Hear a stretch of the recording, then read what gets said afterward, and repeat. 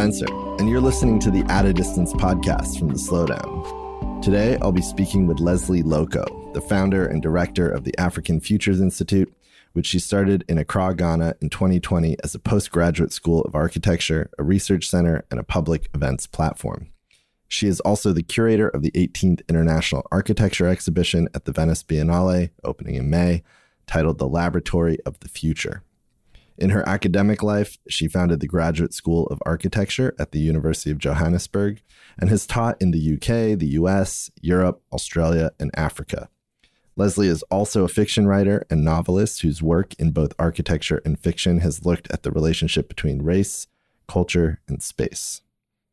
Before we jump into the episode, I'd first like to thank our episode sponsor, Mudwater, a coffee alternative with 4 adaptogenic mushrooms and Ayurvedic herbs.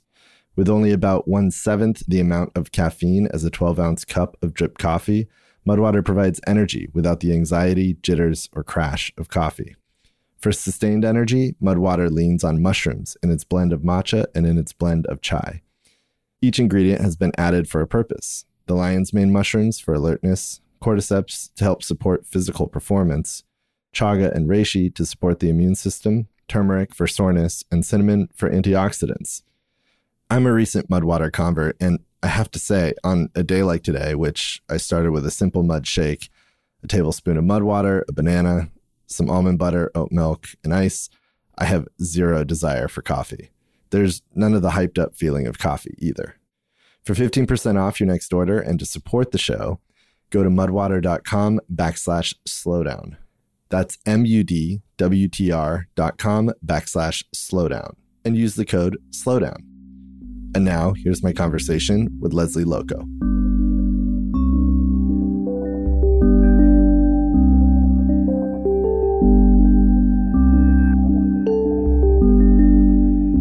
Hi, Leslie. Welcome to At a Distance. Hello. Let's start with the theme of this year's Venice Architecture Biennale, the Laboratory of the Future. Through your work at African Futures Institute, which you founded in 2020, one of the questions you've been exploring is, what if Africa was truly understood as the laboratory of the future? And so I was hoping you could take me back to the roots of this question for you, which also seems to be the roots of the Biennale's theme. Yeah, I mean, lots of people have asked me, where did the name come from? And to be completely honest, when I moved back from New York in 2020, I kept thinking about the fact that if I don't make this move now and start a school now, I probably never will. And I didn't have a name for it. I had moved back to Edinburgh, and one day on my way to the gym, I walked past a building with a big billboard which said the Edinburgh Futures Institute, which is an initiative of the University of Edinburgh. It's a kind of experimental, if you like, cluster within the university. And I suddenly looked at it and thought, okay, Futures Institute, that's absolutely what I want to say. I'd always thought about using the very rich context of Africa as a kind of testing ground for ideas about where and what the architect of the future, the 22nd and the 23rd century, should be thinking about.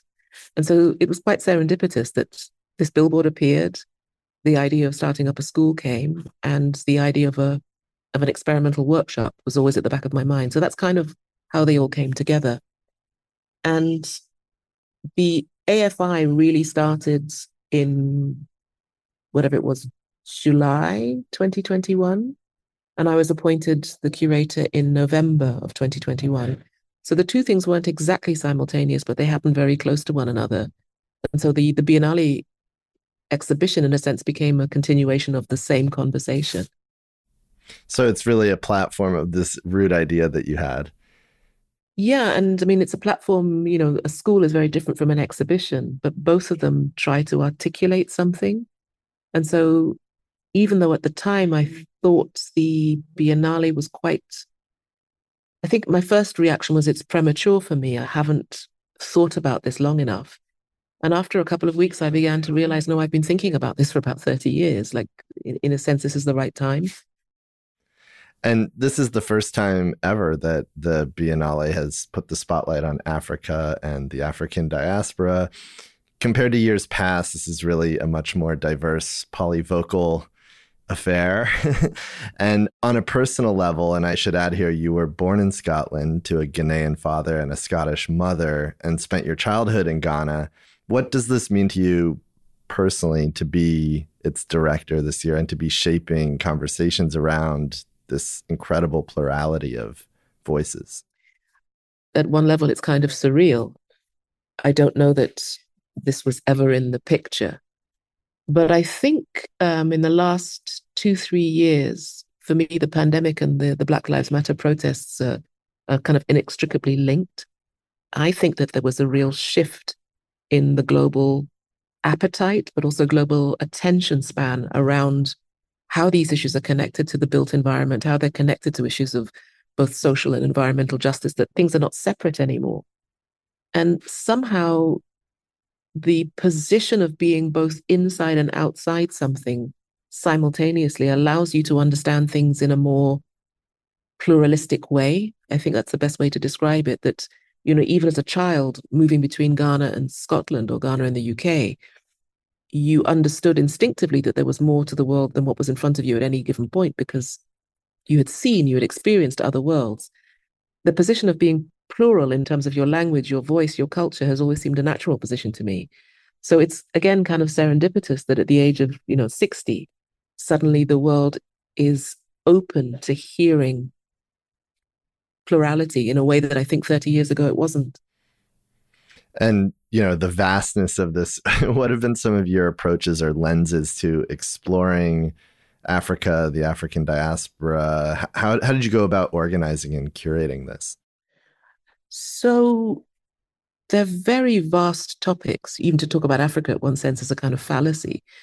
And to talk about decolonization and decarbonization, they're really broad categories. And I've always found that the more specific you can be about your interests in something, actually, the easier it is to open up and become richer and more complex. If you start with a very complex idea, eventually you become very lost.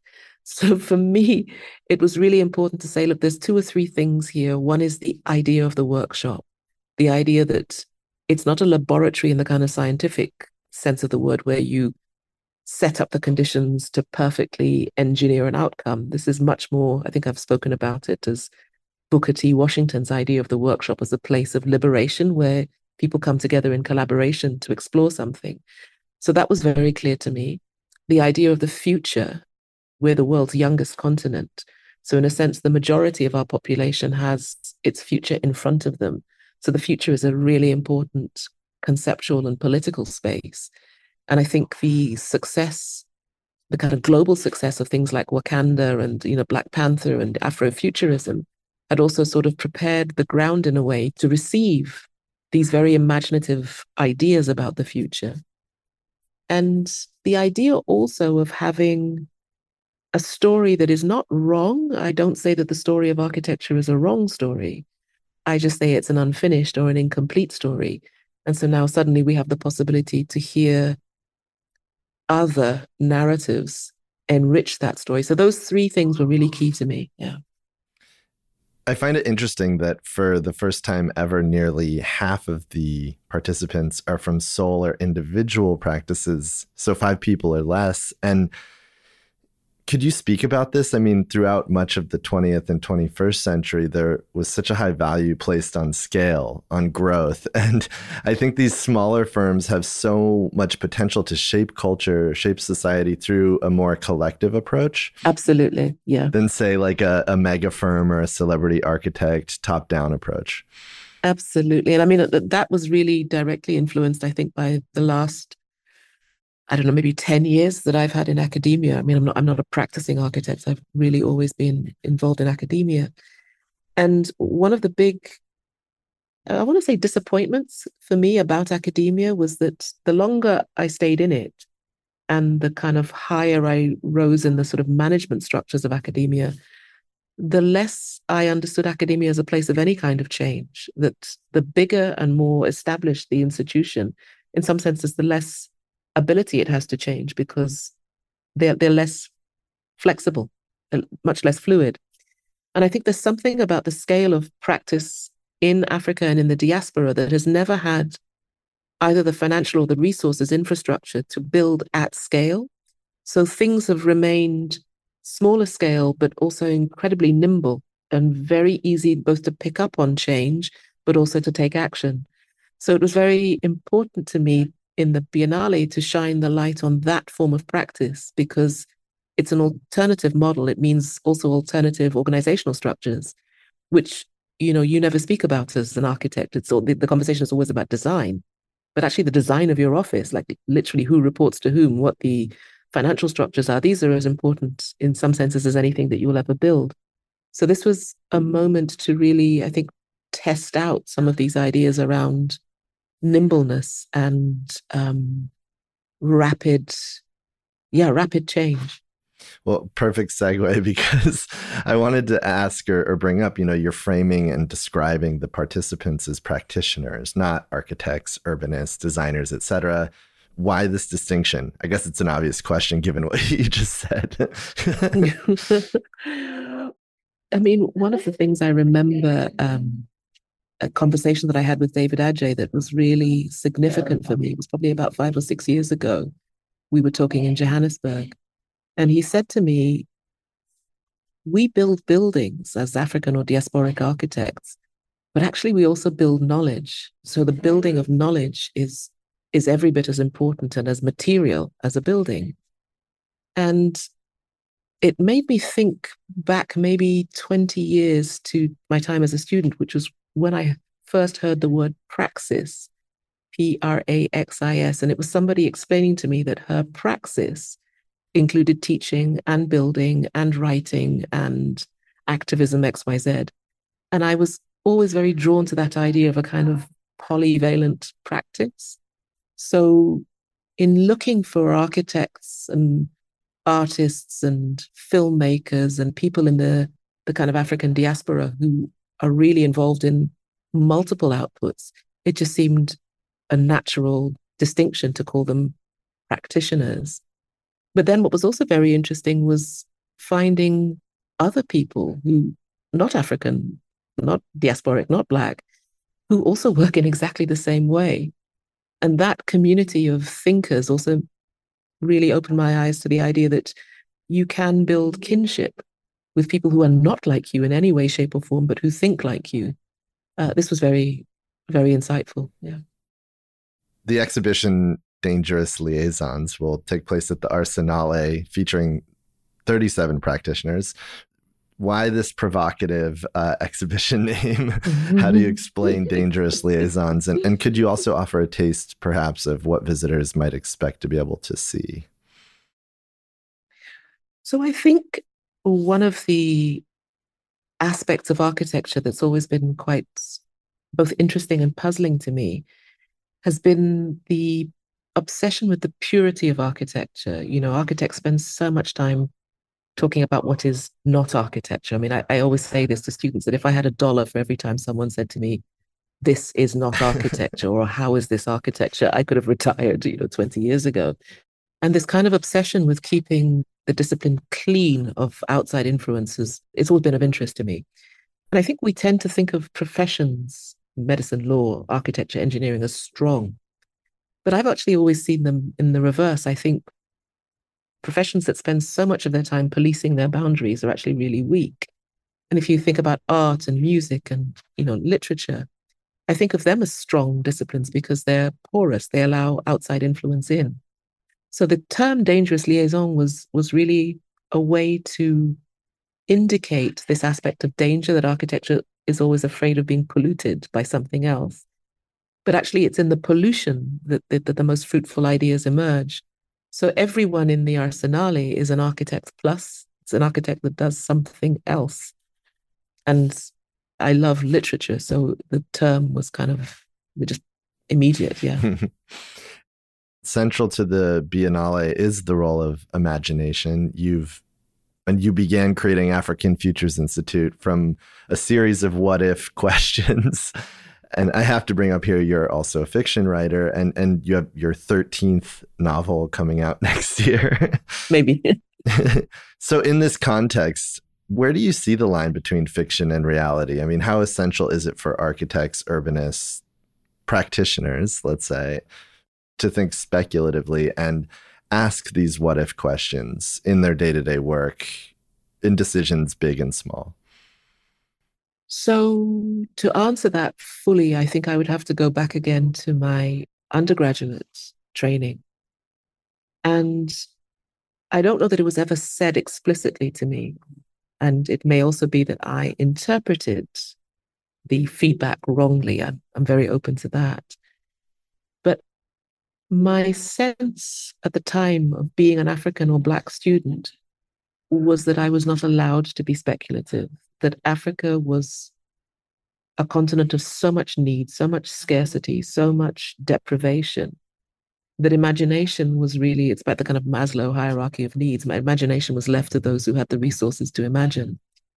And I think my instinctive reaction against that was both political and personal. I wanted to claim the right to be as imaginative as anyone else. And that was a long time ago. But I also think that there's something in the psyche of cultures that are both simultaneously very, very old.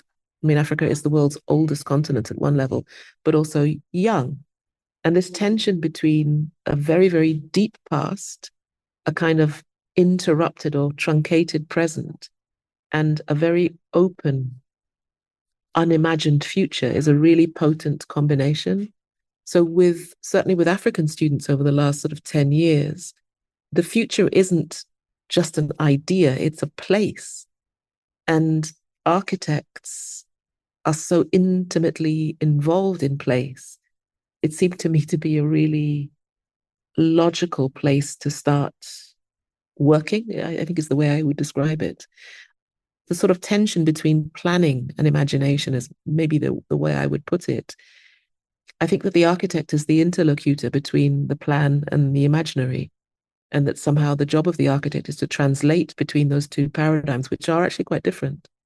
So that's probably a very long-winded way of answering that question. Sorry. Well, I no, I love that you're bringing this up, because I think oftentimes we talk about quote unquote resource scarcity. And I think that that's actually driven largely by capitalistic, colonial lines of thinking. Absolutely. I mean, the planet's abundant. Yeah. Why can't we reframe and talk about how abundant things are? Like, why does it have to be driven by this sense of capitalistic doom?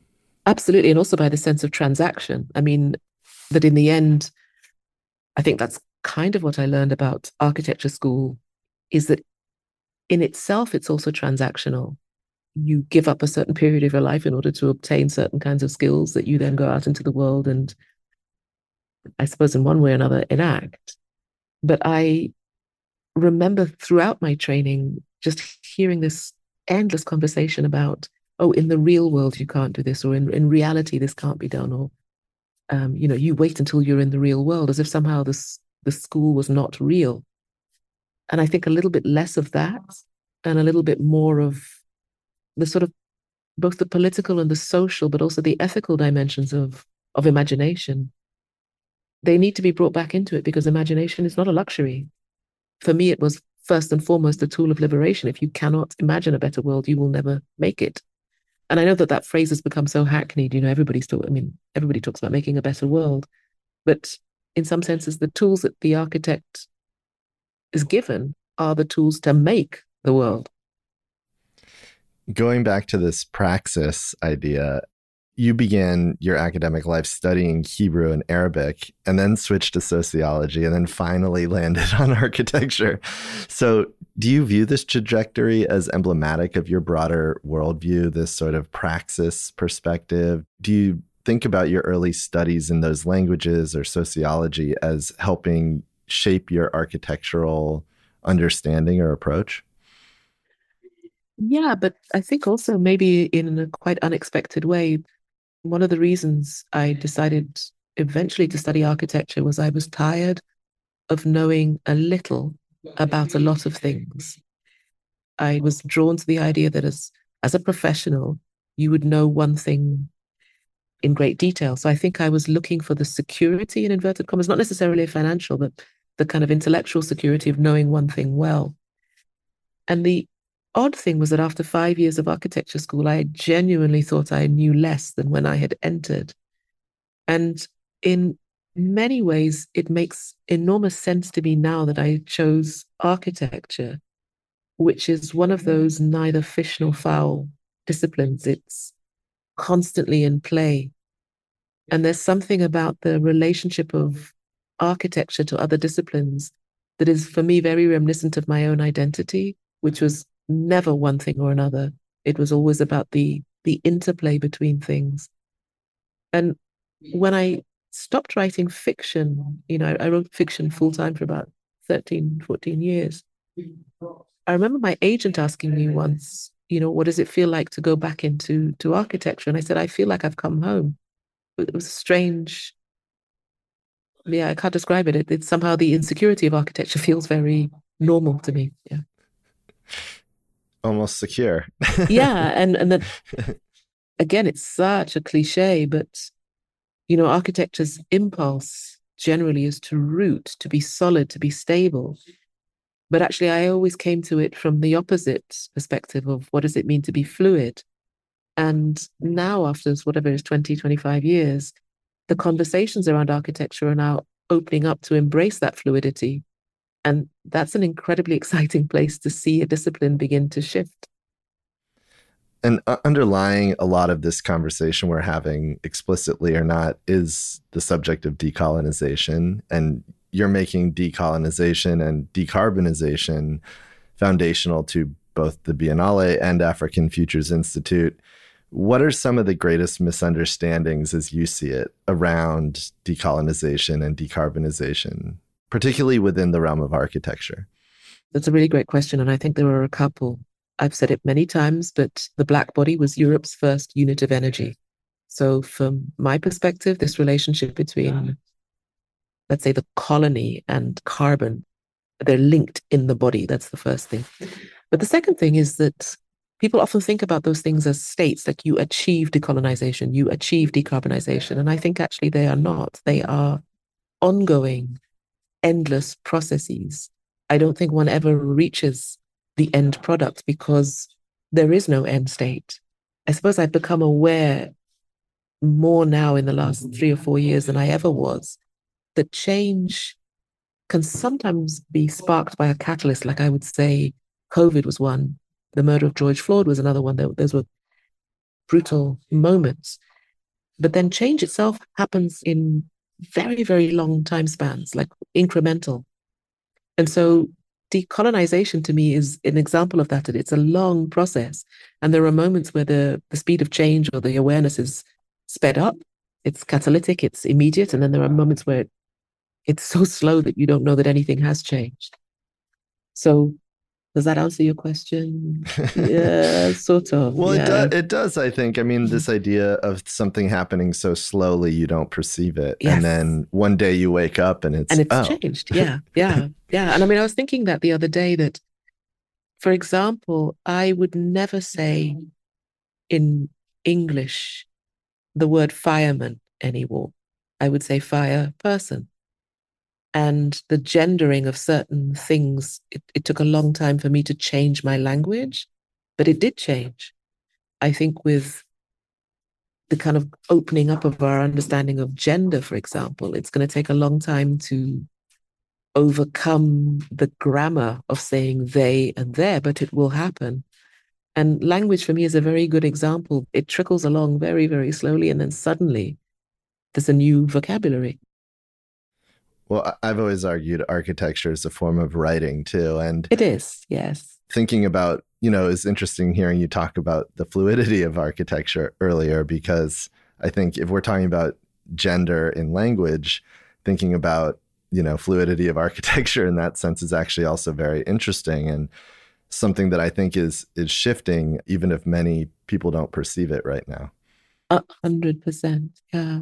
I mean, I still remember reading Jennifer Bloomer as a fourth year student and just closing one of her chapters and just thinking, I didn't know it was possible to write like this. That every so often you come across a writer who so expands your understanding of what language can do. And I think you're absolutely right. Architecture is also a kind of language. It's a kind of écriture. And teaching, particularly in Southern Africa and in Ghana over the past 4 or 5 years, to bear witness to what students who come to this language from other perspectives can bring to it has been mind-blowing. So to finish, beyond the biennial, looking past the Biennale, is there a future beyond it? I don't know. What are you most looking forward to? What, in other words, is giving you the most hope right now about our future? I have to say it's the African Futures Institute. It's putting together an institute is more difficult than I ever imagined. Building a team is really hard, finding the kind of funding support, all of that. But I have to say it's the thing that gets me up in the morning. I like the time scale of education. It's 1-2 generational. You're not going to see the change in your lifetime in a way, and that kind of takes the pressure off of it. I really want to leave that institute in a viable form. Yeah. Leslie, thank you so much for coming on today. This was a pleasure. Thank you very much. It was lovely to chat. Thank you. Thanks to our episode sponsor, Mudwater, a coffee alternative with 4 adaptogenic mushrooms and Ayurvedic herbs. For 15% off and to support the show, go to mudwater.com/slowdown. That's mudwtr.com/slowdown. And use the code SLOWDOWN. And thanks for listening. To hear more episodes of At a Distance, you can find us on Apple Podcasts, Spotify, or wherever you listen to podcasts. You can follow us on Instagram at slowdown.tv. To sign up for our weekly newsletter, head to our website at www.slowdown.tv. This episode was produced by Ramon Broza, Emily Jang, and Johnny Simon.